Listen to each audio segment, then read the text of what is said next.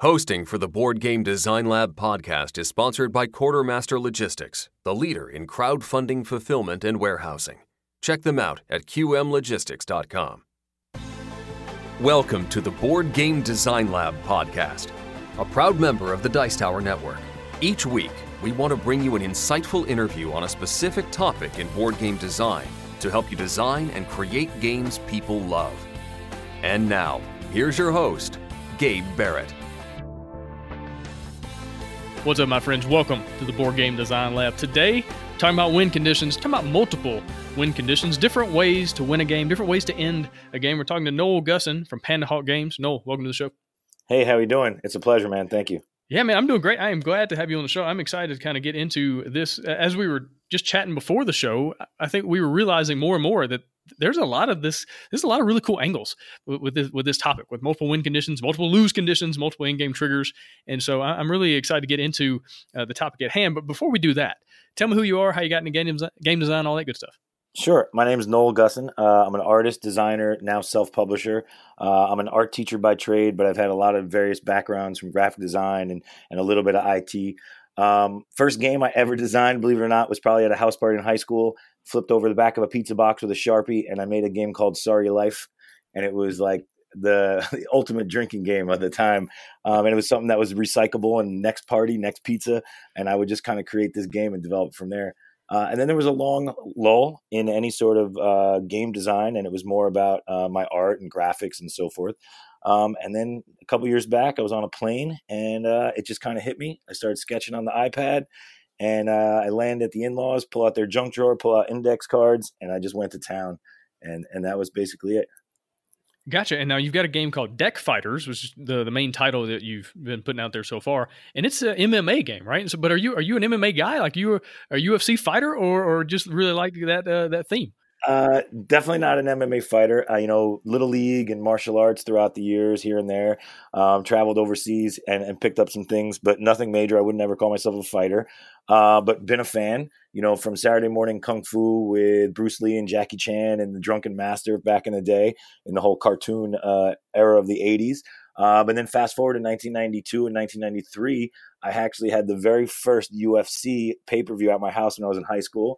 And we rabbit-eared it all around the house, and we had a lot of extracurricular activities going on, and it was a big jam. So me and my older brothers, we've just been fight fans, and specifically UFC and Strikeforce and all the other brands since day one, basically. So it's always been something that it's really like the only sport I follow, basically.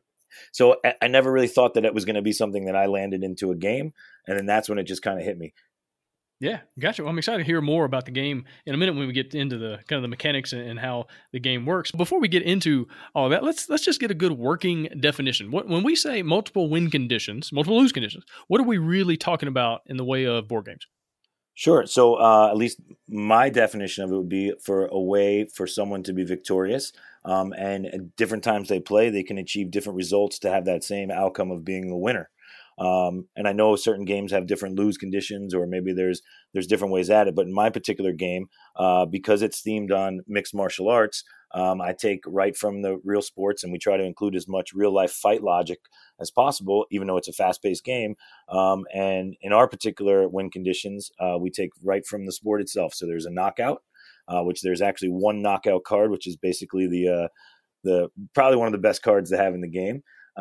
Then you have every player has 20 points of health. So another way to win would be to diminish someone's health throughout the game with various striking cards. And once you deplete their health by 20, that would be a technical knockout. And then we also have a submission. So you build up certain grappling sets or melds to successfully play a submission card. And there's a couple of those in the game. And if an opponent can't successfully escape that, then they would be submitted and out of the game. And then we also have a decision, which is kind of like a take on rummy. So you're out down and out on your luck, and you want to call it quits. You add up all your remaining health and any striking card value in your hand, and whoever's the highest number, that would be the judge's decision, and that would be a winner there. And then not necessarily a win condition, but an end condition. Another one would be a doctor stoppage, where everything gets set back to zero. The latter two kind of frowned upon in the real fighting community. Nobody really wants to win by a decision, because you never really want to leave it up to somebody else to decide how well you fought. So even in our game, in our core players and new fight fans out there, they realize that even though that's an option in the game, it's not an option that is your go-to. Everyone wants to have a little more pride in their fight game and take somebody out with either strikes or a submission. Yeah, gotcha. And for your game, it just makes a lot of thematic sense. And so let's get into the why. Like, why is it important to think about these things when you're designing a game? Why is it important to have maybe multiple ways for a game to end? Yeah, well, I think one thing would just be the most important would be replayability. And just the excitement of getting back in that game again. Like, why do I want to play this game again if I'm going to do the exact same task? So, obviously every game has an element of strategy. Some are more luck than others. But if I can keep applying the same strategy and improving that strategy after a while, I may be a master at the game, but maybe it's not as exciting. But now having a multiple win condition, I have various ways to build different strategies throughout each time I play. So I've just sort of multiplied the reason why I'd play this game is because I just get more out of it. Yeah, for sure. And I think it can rev up the tension, right? When there are multiple ways for a game to end, you kind of have to be aware of that. And it can kind of create a more tense gaming experience, which for a fight, that makes a lot of sense. Again, that's thematic. But I feel like it can create more tension than maybe saying, okay, this game is going to last 10 rounds. You're going to get 10 turns over the course of the next hour, and then the game is going to end. Whereas if you said, okay, the game might last 10 rounds, or it might end these other two ways. It's like, oh man, so now I have to be aware of that. And how close is my opponent? Are they getting close to those other ways? Or how close are we getting to this or that? And so it kind of creates this atmosphere of like a little bit more tension, which I feel like creates a better experience for your game, assuming that it makes sense, right? Assuming that it works with the theme. Yeah, no, absolutely. And a good example in the game is I'm looking at my health and I'm like, oh, I have 18, and I'm looking at your health and you have 17, and I've got all these striking cards, and in my mind, we're going to duke it out with strikes. And meanwhile, you're passing, trading in cards, and you're kind of on the sly. And I'm like, hey, what's this guy doing? Oh, he's not drawing any good striking cards. Next thing you know, you've just waited patiently and set me up in a submission that I didn't consider.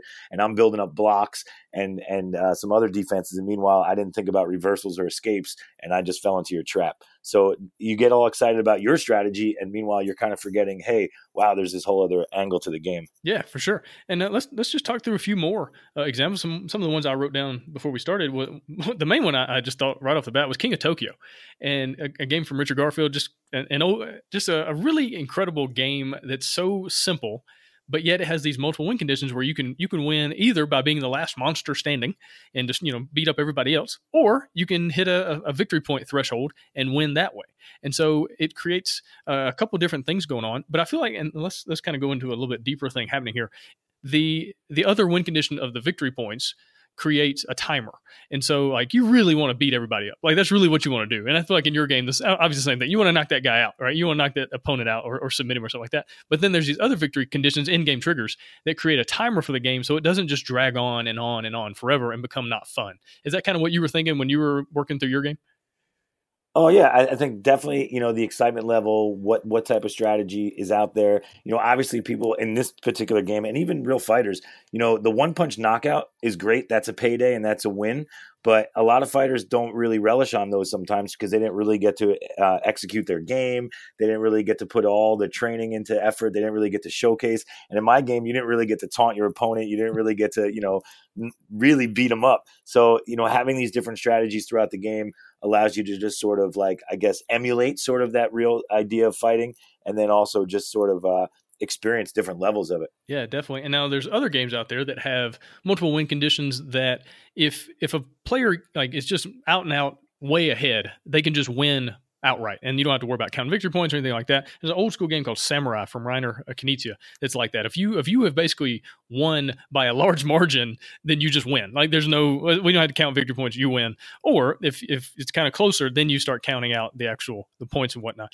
And so is there talk me through that. Like, did you look at that for your game? Like if you just beating the mess out of your opponent, like, all right, I win. Is that kind of what the knockout card is? Like, how does it work?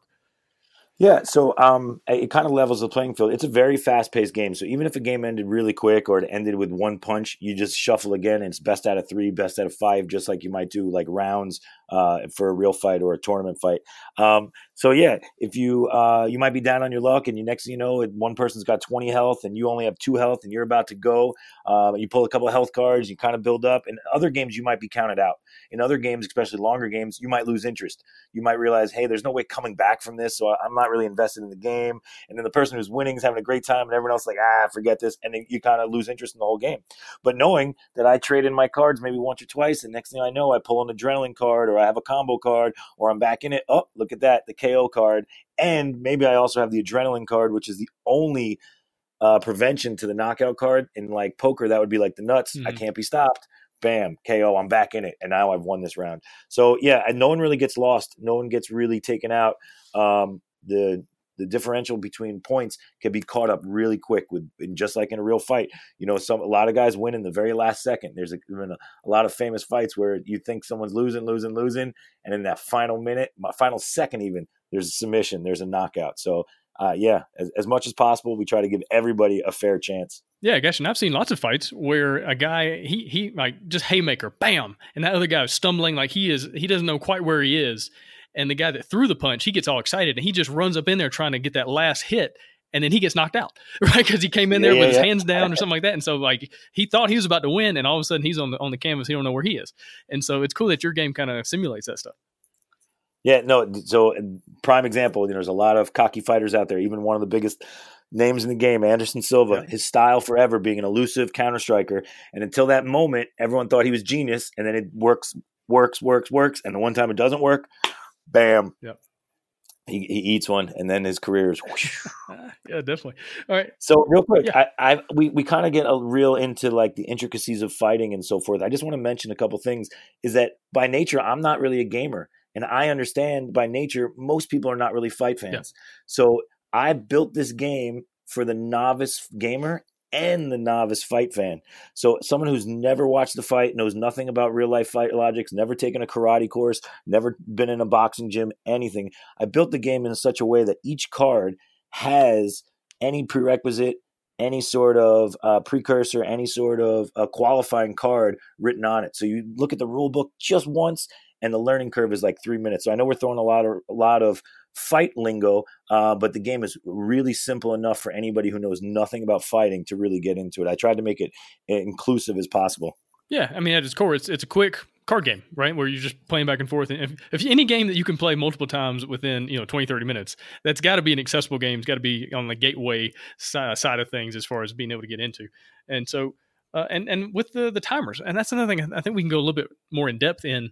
There's lots of games where it needs a timer. It needs another in-game trigger, another win condition, because players, they get in this zone of like just min-maxing, and everybody's like, maybe they're real close together in points, and so everybody's trying to edge just a little bit further ahead, and do different things, and it's just kind of not so fun anymore when everybody's just trying to get that 1 point advantage over somebody else, and it kind of drags out sometimes. That's one thing I noticed in the game that I was working on, is that the game, it didn't have enough in-game triggers in it, and so players towards the end would be so worried about 1 or 2 points that they would like elongate the game, and the game, instead of being a 45-minute game, would turn into an hour and a half. And the last 20 or 30 minutes were just players like jockeying for 1 or 2 points of difference, which is fine. Some games that's great. Like maybe in a horse race game that works out really well, but in a lot of games it's just kind of boring. Yeah, well, the same thing. You look at basketball sometimes. You're going almost 4 quarters, and it's back and forth, and it really just comes down to that last 2 minutes of just making it happen at the right time. So it's like almost made the last hour and a half sort of mute. Yeah, that's a great point. But the great thing about basketball and any major sports is there's a clock. Except baseball. Baseball's a little different. But there's typically a clock that says, hey, the game is going to end when this hits zeros. And so here's your tension. Here's your pressure. And then, so what's going to happen, as opposed to players just being able to push off the in-game trigger. Like, can you imagine if in an NBA game there was some way to like add extra time to the game? Okay, if you do this, you can add 30 more seconds to the game. And if that just kept going on and on and on, it's like, well, when's this going to end? Like, it's got to end eventually. And so having just another in-game trigger in there, whether it's a timer, some kind of set number of rounds, when certain thresholds are hit, when certain resources run out, when certain decks of cards run out, something like that, just to have another way for the game to finish. I feel like it would be really good for a lot of games to have, especially old school games where this wasn't quite as big of a thing. now we don't have as much time. We don't have as much time as we used to, and there's a million games coming out every year. And so adding little in-game triggers in there to speed up a game, assuming that it works and it's thematic, I feel like is a good thing for a designer to think about. All right, well, let's look at it from the other side of things. This is specifically for like co-op games of multiple lose conditions, right? Where you have maybe one way to win. If you think about Pandemic, there's one way to win. You got to, you have to cure 4 diseases, but there's lots of different ways to lose. And so, tell me about that. Do you have any experience kind of in that? Did you look at it from the other angle? Anything in your own game or any of your other things you've been working on design-wise as far as like having multiple lose conditions?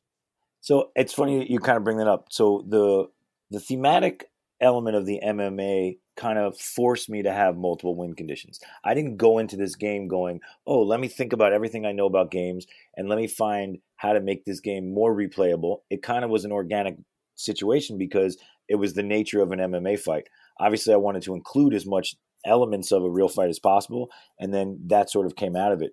But knowing the success, or at least within the minor success of my game with everyone that's played it, I know that I have a sound engine.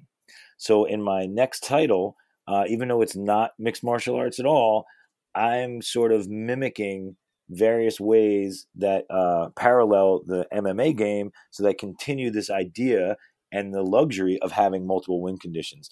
And then in that same breath, it is a little bit more advanced game. It's a little bit longer game. There will then actually be multiple lose conditions as well. So we were talking before we started recording a little bit about some other games, and there's some cooperative elements.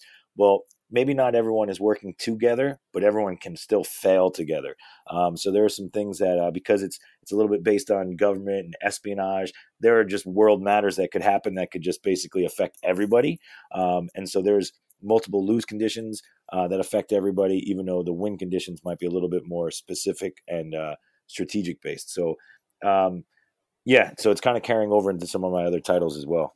Yeah, gotcha. And that kind of brings up another point about layered conditions. If you think about games like Dead of Winter, everybody has their own personal objective they're trying to accomplish, but then, everybody could lose too. And so you have to work together in that semi-cooperative way and then try to win up to a certain point, right? And you try to win as a group, but then you try to be the one that really wins, right? And so you want to make sure that you're doing enough for the whole colony to survive, because that's everybody's prerequisite for winning, but then you want to make sure you get your special objective as well. So you kind of have these layered win conditions in there as well, which can really add some really cool, tense moments in some various ways. But at the same time, it's really hard to pull off. There's a reason why there's only like one Dead of Winter style game. Well, I guess now there's another one with the Gen 7 just came out, the other Crossroads game. I got to check that one out. So maybe it does it as well. But it's just really hard to accomplish. And so tell me about some of the design challenges you've run into with having these different layers of win conditions and different things going on for players to constantly be thinking about. Sure. So I think one of the obstacles was a real fight is only 2 people. Yeah. But I made my game multiplayer. So how do you do that? So there's this element of like sort of unspoken cooperation. If there's multiple people playing, we can kind of gang up on somebody. We could all take this guy out first. This guy's got a bad poker face, and we saw that he drew some good cards, and we all start, banging away at this guy, and we work together to get him out. That's one layer. Next thing I know, I'm looking at you, the guy who just helped me, and now it's our turn. So this idea of it being a multiplayer fight was sort of unique in the challenge of, okay, how do I emulate this real fight that's based on MMA, but that's not really happening in the real world. So that was the one thing that was like, okay, I don't have a model for this. So that was one of the tweaks that was a little bit more challenging than some others. But as far as design challenges, I think one of the hardest things, and I'm sure it's a common thing for a lot of designers, is the balance. Yeah. Designing came easy for me. Coming up with the graphics, I use a real simple approach. The game came to me. The theme came to me easy. I didn't have to research much because I knew the theme. But really was the hardest part was that balance. And I spent most of my time before playtesting living in like a numbers or Excel document and just going back and forth with that balance. And that was probably the hardest thing is, okay, how many defense cards versus offense cards? How realistic is it? How much more likely is someone to get knocked out versus submitted? What's the most common way for someone to lose in MMA? Well, it's probably a TKO. So I have to have X amount of striking cards versus all these other variables. So and then not only balancing individual cards, balancing the likelihood of the different win conditions, because not every win condition is on an equal playing field. So the biggest challenge was making a 2-player fight, a multiplayer game, and then balancing all those cards. Yeah, gotcha. Now, did you go into like the actual stats UFC or MMA in general, as far as, okay, X percentage of fights end in submission, X percentage end in knockouts, and then kind of tweak your numbers that way? Or what'd you do? No, not that deep. First, I just, you just kind of know, like, people know how many times the Yankees won the World Series. Some people, you just kind of know those things. I didn't go into hard numbers, but I have a couple. Wikipedia is a great friend of looking at stats for fights. So you just roll through and you just look at every fight and then you just see how it won. You look at every championship fight and you look at how it won. And, one out of, I don't know, 6 or 7 on average is a submission. The rest are going to be most likely TKOs. Some of them are knockouts. It depends on the weight class too. So majority wins at heavyweight are knockouts. Those are one-punch guys. You look at the little guys, those guys aren't really getting knocked out. So you're looking more at either TKOs or decisions. So when you guys got guys that are sort of, they don't have the power and they have the speed, those are probably more likely going to decisions. You're getting into those little bit middleweights. Those guys are a combination of submissions and knockouts. So it wasn't hard facts. It was a little bit of sort of intuition and a little bit of data collection, but nothing major. It was just a little bit more of intuition. But I just kind of knew the game, so it was sort of an easy thing. I just kind of had my own math on that. Gotcha. And so did you have like different ratios of cards? Like, are there a certain number of submission cards versus certain number of other cards, just kind of based on those numbers that you were figuring out? Like, how did you balance out the decks so that it would kind of fit the ratio you were looking for? Yeah. So one thing was initially I wanted more in the game than I have in the final game. At first it was 108 cards. And then I just started looking at, cost and production and the likelihood of me, self-publishing this. And was I going to do Kickstarter? Was I not going to do Kickstarter? How was this going to happen? So I ended up having a game basically built for 108 cards and then scaling it back. So I kind of had to recalculate all those figures again. So we got down to a single deck. I've since added some expansion packs that add some really cool stuff. But your core deck, a single deck, not a collector's deck, 54 cards, really 53 cards. One card is the rule card, and it's the active fighter card you pass around, so you kind of keep track of who's on offense. But it was just a back and forth. It was looking at a spreadsheet. If I have this and this happens, a lot of what ifs and a lot of playtesting individually at home, me by myself or me and my wife, and just looking at those outcomes and saying, okay, well, if this happens, I can play this. But if this card happens, what other cards can affect this? Well, how many times did this card actually show up? And then we would track a card, and I'd play through, 500 hands and see how many times this combination can come up. Well, that combination is not really relevant. Is it really even worth taking up 53 cards to have that in the game? So that's not really part of the game. Okay, this comes up just enough, but maybe it's coming up too much. So let's subtract one variable that needs to happen. So I pull away one specific grappling cards that you need to achieve that to kind of make it a little bit tougher, but still achievable. So it was just a lot of, before I even got play testers, it was just a lot of me flipping cards and looking for those likelihoods. Yeah, I feel like in a game like this, it's a card game, and so it's got lots of different combinations and different cards you can play off of each other. And then you just have to, again, you have to play test it over and over and over again to figure out, well, which cards are not balanced, right? Which cards are happening too often, which combinations are a little bit too easy versus some that are a little bit too hard, and then what's the damage ratios? Like, there's just a lot that goes into that. And so let's keep going down this playtesting road. What were some of the other issues you ran into during playtest, or maybe you saw people playing the game, you're like, oh man, I never even thought about that, like that kind of thing. Yeah, so just real quick, having a little bit of a graphic designer's background and having a little bit of an ego artist background, I might make artwork for people, and then a client or someone, or even someone's like, oh, you should change that. And I'm like, yeah, maybe not. It's my art. So I never really changed my ideas for anybody else. However, going into this, I knew that I was first-time game designer. So I took every bit of advice like a sponge, and I read up on the do's and don'ts of playtesting. And I really, really let my playtesters influence the outcome of my results. So initially I went for like a real simple, basic black and white, almost Cards Against Humanity kind of look. I wanted it to be a little more mature than a Pokemon or a Magic. And I didn't want to get people get lost in the artwork. I wanted them to live in the moment of the fight. So I wanted the cards to read as simple as possible. So my first, maybe second prototype was completely black and white. I bring it to a Barnes & Noble game night. And I was like, hey, folks, after we played a couple games of the games they were pushing, I got everyone to play my game there. And then I was like, hey, this is kind of unofficial. You guys just became play testers. Thanks so much for checking it out. Do you guys have any advice? and they were like, we need suits, we need colors, you need to separate this. And I just sit there with a notepad and I just like went around the room, and they didn't really rip into it, but it was just like, these guys were gamers and they were willing to share what they like and what they don't like. I went back to the drawing board, and next thing I know, things are color coded. Next thing I know, I made suits.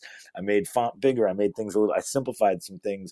I made some things a little bit more clear. I then added a sequence. So I have a little legend on the bottom of each card. I know it's in some of the other playing card games out there, but if you had a combination that you needed to achieve this task, it'll show you what other color codes that you need on the bottom. So it's kind of like a little legend. So yeah, a color, it was the coding, it was font. Nobody ever really challenged the fight logic. I feel like I kind of had that down. Even when I play it with, black belts in jiu-jitsu, nobody ever comes at me and say, hey, that's not realistic, or none of that. So I never really had that major issue. It was more just from a gamer's perspective and how they held on to cards and what they would do and so forth. But yeah, that was probably the bigger challenge.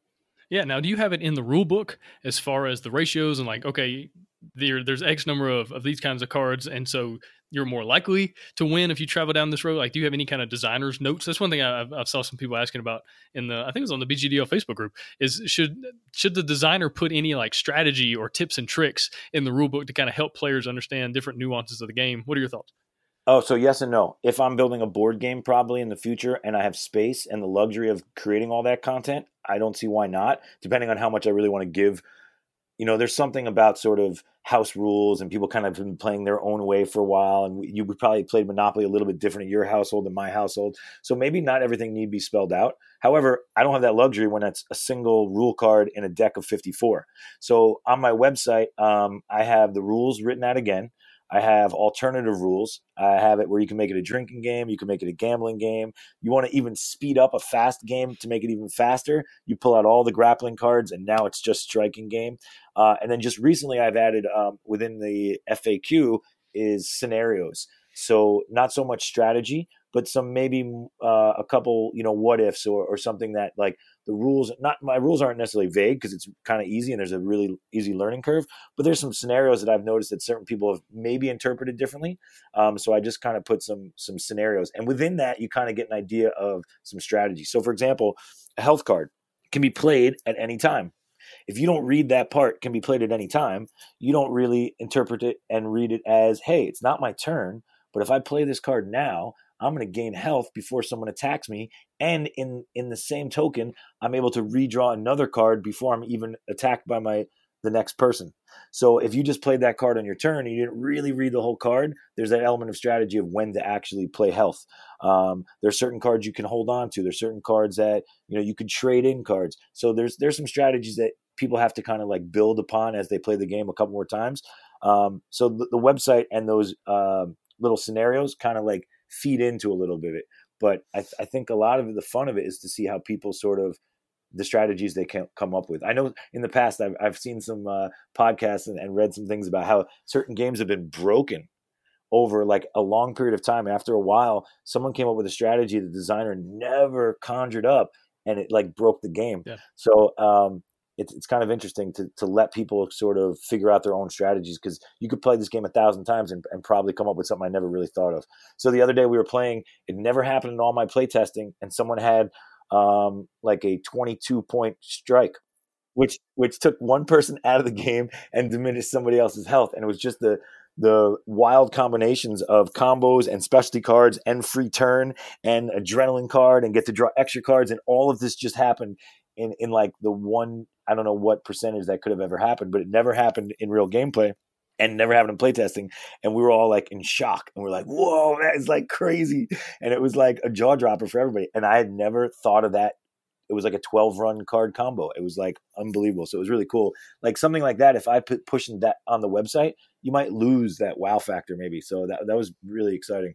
Yeah. And what's cool about your game in that regard is that those things are possible. And that's one thing that sometimes I think designers, they try to balance their game too much, right? Because you, as a designer, can say, "Oh, that's broken. That's a broken combination. I need to fix that." It's like, well, no, this is a really cool moment that player got to experience by the stars aligned in just the right way, and they were able to do something really, really awesome that became a cool moment and a cool story after the game. And so it's cool to have those opportunities to do that. And going back to what you're saying as far as like having variants for a game or having slightly different ways to play, I think that could be a really cool thing to have maybe in the back of your rule book, like you said, if you have space, because it can offer up more replayability. If people have played the game a bunch of times, they want to do it a little bit differently, see it from a different angle. You can have these tweaks in there that say, hey, this is not like the best way to play, but if you want to have a game that goes faster or it's a little bit slower. I know in my space game, the game lasts about 45 minutes, but I had some playtesters that are like, we kind of want the game to go longer. I was like, okay, cool. And so I threw in a little variant that says instead of triggering one of the in-game triggers, you have to trigger two of them to end the game. And that added about 15 minutes to the game. So if you want to go from 45 up to 60, hey, here you go. And so it kind of spreads the game out a little bit longer, allows for a little bit different strategies and different things like that. I feel like it's a cool thing to add, especially if you have a game that has multiple win conditions, that maybe you should think about adding that to your rulebook, like you were saying. Yeah, no, absolutely. And then some way to do it here is just in any game that has health is just, all right, add more health. Yeah. You're playing with someone that's like a novice or you want to give somebody a handicap. Right. You're playing with a younger person that might have a different level of strategy. All right, you start with 25 points of health. All right, there you go. So, yeah, there's a lot of I even kind of write that into the website where it's like, feel free. You don't like a card? Take it out. If it's not like, I don't know how many times my family, we've changed games. I'm the youngest of 6. So a whole bunch of brothers were playing Monopoly and something just keeps happening. They were like, this part's not fun. Get rid of it. Yeah. It's your game. So once you buy it, it's yours. So you want to change it around. You want to write me. You want to email me. You want to, I'm game for that. I think that's part of the experience. That's part of the fun of it, especially as a game designer. You're giving the opportunity to a player to now not just play the game, but to sort of evolve the game, if it's house rules, what have you, to really be more than just a player, be a participant. Right. And another thing I've seen other games do kind of along these same lines is they have asymmetrical factions, and different factions maybe have different win conditions, or at least different ways that they accomplish their win conditions. And so you can increase the difficulty. And so if you have a new player coming in, you say, okay, well, here's a couple really good factions for you to use just to get used to the mechanics and the way the game works and how to play. And then there's these other factions that have some other things going on. They've got more special abilities and different things that kind of make them a little harder to play, a little more nuanced. But if you're a more experienced player, that's a way to balance the game out, right? If you take on one of these kind of more difficult to play factions and they've got the easier to play faction, that kind of thing. So I feel like having multiple win conditions when you have multiple factions or multiple alien races or armies or whatever it is, that's another way to kind of make the game more accessible to multiple people, as opposed to having, okay, I've played this game 10 times, I'm about to just destroy you because you've never played before. Well, that can balance that problem out. Yeah, no, absolutely. And I think giving everybody a fair chance, you're going to make fans of a game. If you just put somebody at a disadvantage from the get-go, either from lack of knowledge or they didn't have, a strategy, or they didn't read the rule book as much as you have, or they've only played it once and you played it 5 times, if that playing field is not level, you're not going to get a fan out of that person. Yeah, and two things that are just really not fun in games is, one, when you just get destroyed by somebody else, like you came in there like, wow, I just got beaten by 100 points. Or if you're on the other side of that and you're like, you could destroy somebody by 100 points, so you have to nerf yourself. You have to like pull yourself back, and you don't get to really have the full experience that you want to have in playing the game the way you want to, because you don't want them to have a terrible experience. And so like both sides of that coin are not super fun. And so if you can have like multiple win conditions or multiple ways to accomplish victory points and different things like that, I feel like it's a way to kind of balance the game. Again, like we're saying, if you have easier factions versus harder factions, or like you were saying, give that new person 25 health and I've got 20, and that kind of balances things out. So I can still play hard because you're starting with an advantage, and maybe that's just a better way to go. Yeah, absolutely. All right. Anything else you kind of ran into as far as design challenges or through playtesting or anything like that? I can just kind of take you through my process of playtesting, and then maybe something might surface. So initially, I didn't know where to go. I built my game. I play tested it thousands of times. I made my wife play. I made a friend and my brothers play. And then I really didn't know where to go next. I was relatively new, and I'm sure like some of your listeners, and I see it on the board all the time, people are like, how do I get play testers? How do I get people to play my game? I just, searched around, and next thing I know is the local Barnes & Noble had a game night. So I was like, all right, let me go there at least to play games, to at least look at somebody else's rule book, to at least look at other games. So I sat there 2 nights, played games with strangers. And then politely at the end, I was like, hey, do you guys want to check out my game? Next thing you know, these guys are at the next local event. People are playing my game. I'm inviting people to not Starbucks, Panera.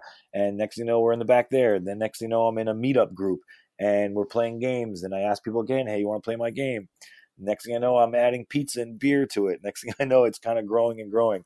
Then at a certain point, I created non-disclosure agreements because there was stuff that wasn't out there yet or things I was working on.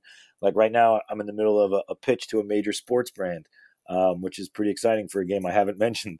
So it's sort of growing and growing and growing. And I think just the challenge now is that in any process you do, if it's an artist, if it's development, whatever, there's moments of plateauing. And you get really comfortable where you are and you kind of keep doing the same thing and you're not really growing. And then you got to find it in yourself or find it in, another person or another venue, whatever it is that gets you to that next plateau. And I think that's the next stage for me. The next challenge is, where do I go from here? As far as my playtesting, as far as getting a bigger audience, I could have probably figured out some things early on if I had 5,000 playtests versus 500. So getting that group to grow, getting that experience, collecting that data. So the big challenge right now is plateauing and where to get it to the next level. Yeah, gotcha. Well, good luck with that process, man. It's not an easy one to navigate for sure, but you bring up a great point. You just got to get out there. You just got to put your game out there and say, hey, you guys want to play? I mean, it's can be difficult because that's your baby, right? And that's your thing that you.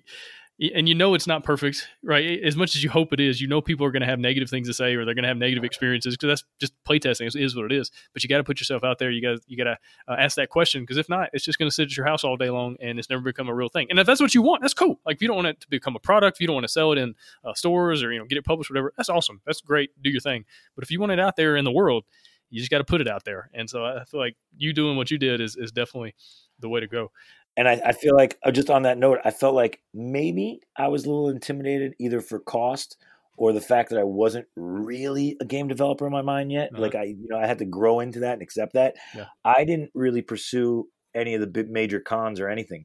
I started at like these local geek fleas. Mm-hmm. So like a flea market that was all towards like old school games, old school toys, like memorabilia, like Rat Fink. Like I just kind of found myself in these environments where I stood out. I was the only game.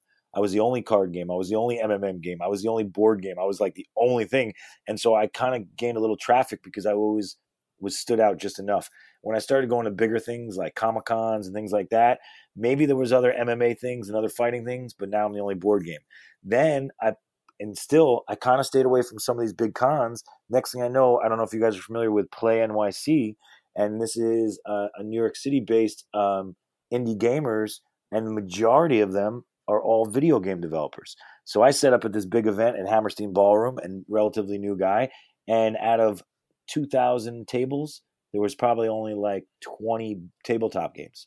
So we kind of found these locations where like you get to stand out enough and you kind of don't get lost in it. And I know that's some sort of feedback that people have about these big game cons is that like the little guys just get like eaten up. Yeah.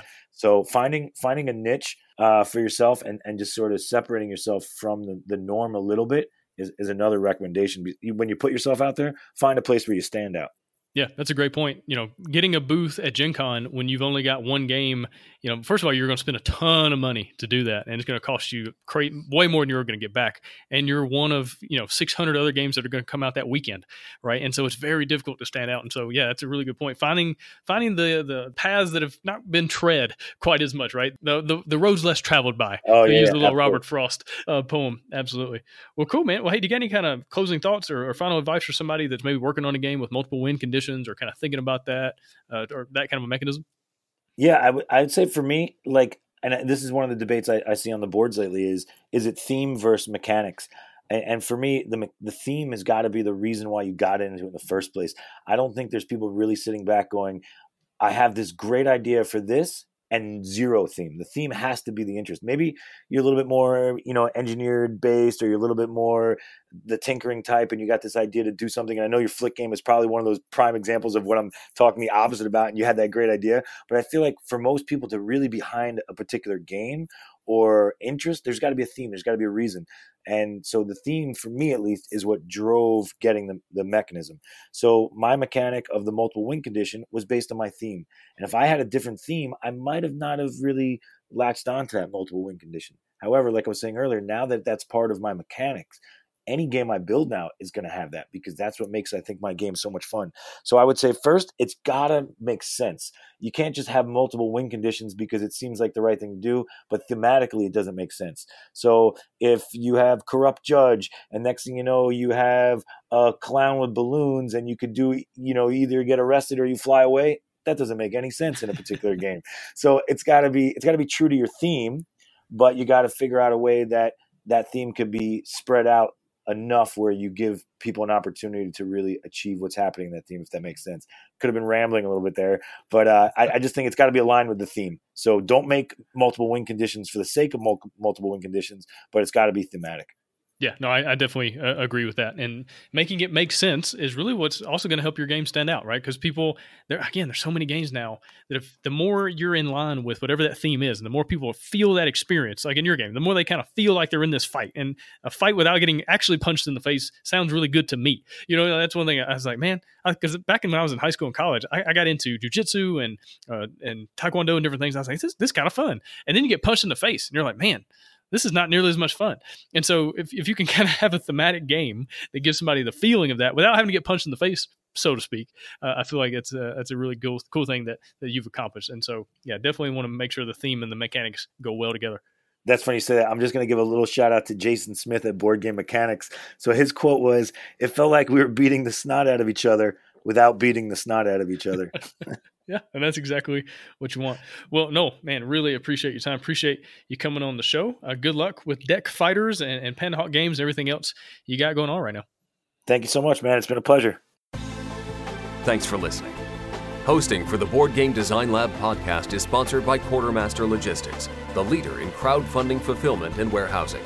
Check them out at qmlogistics.com and find all sorts of game design resources, bonus material, and chances to win free games at BoardGameDesignLab.com. And until next time, keep designing, keep playtesting, and keep creating great games. Did I mention keep playtesting?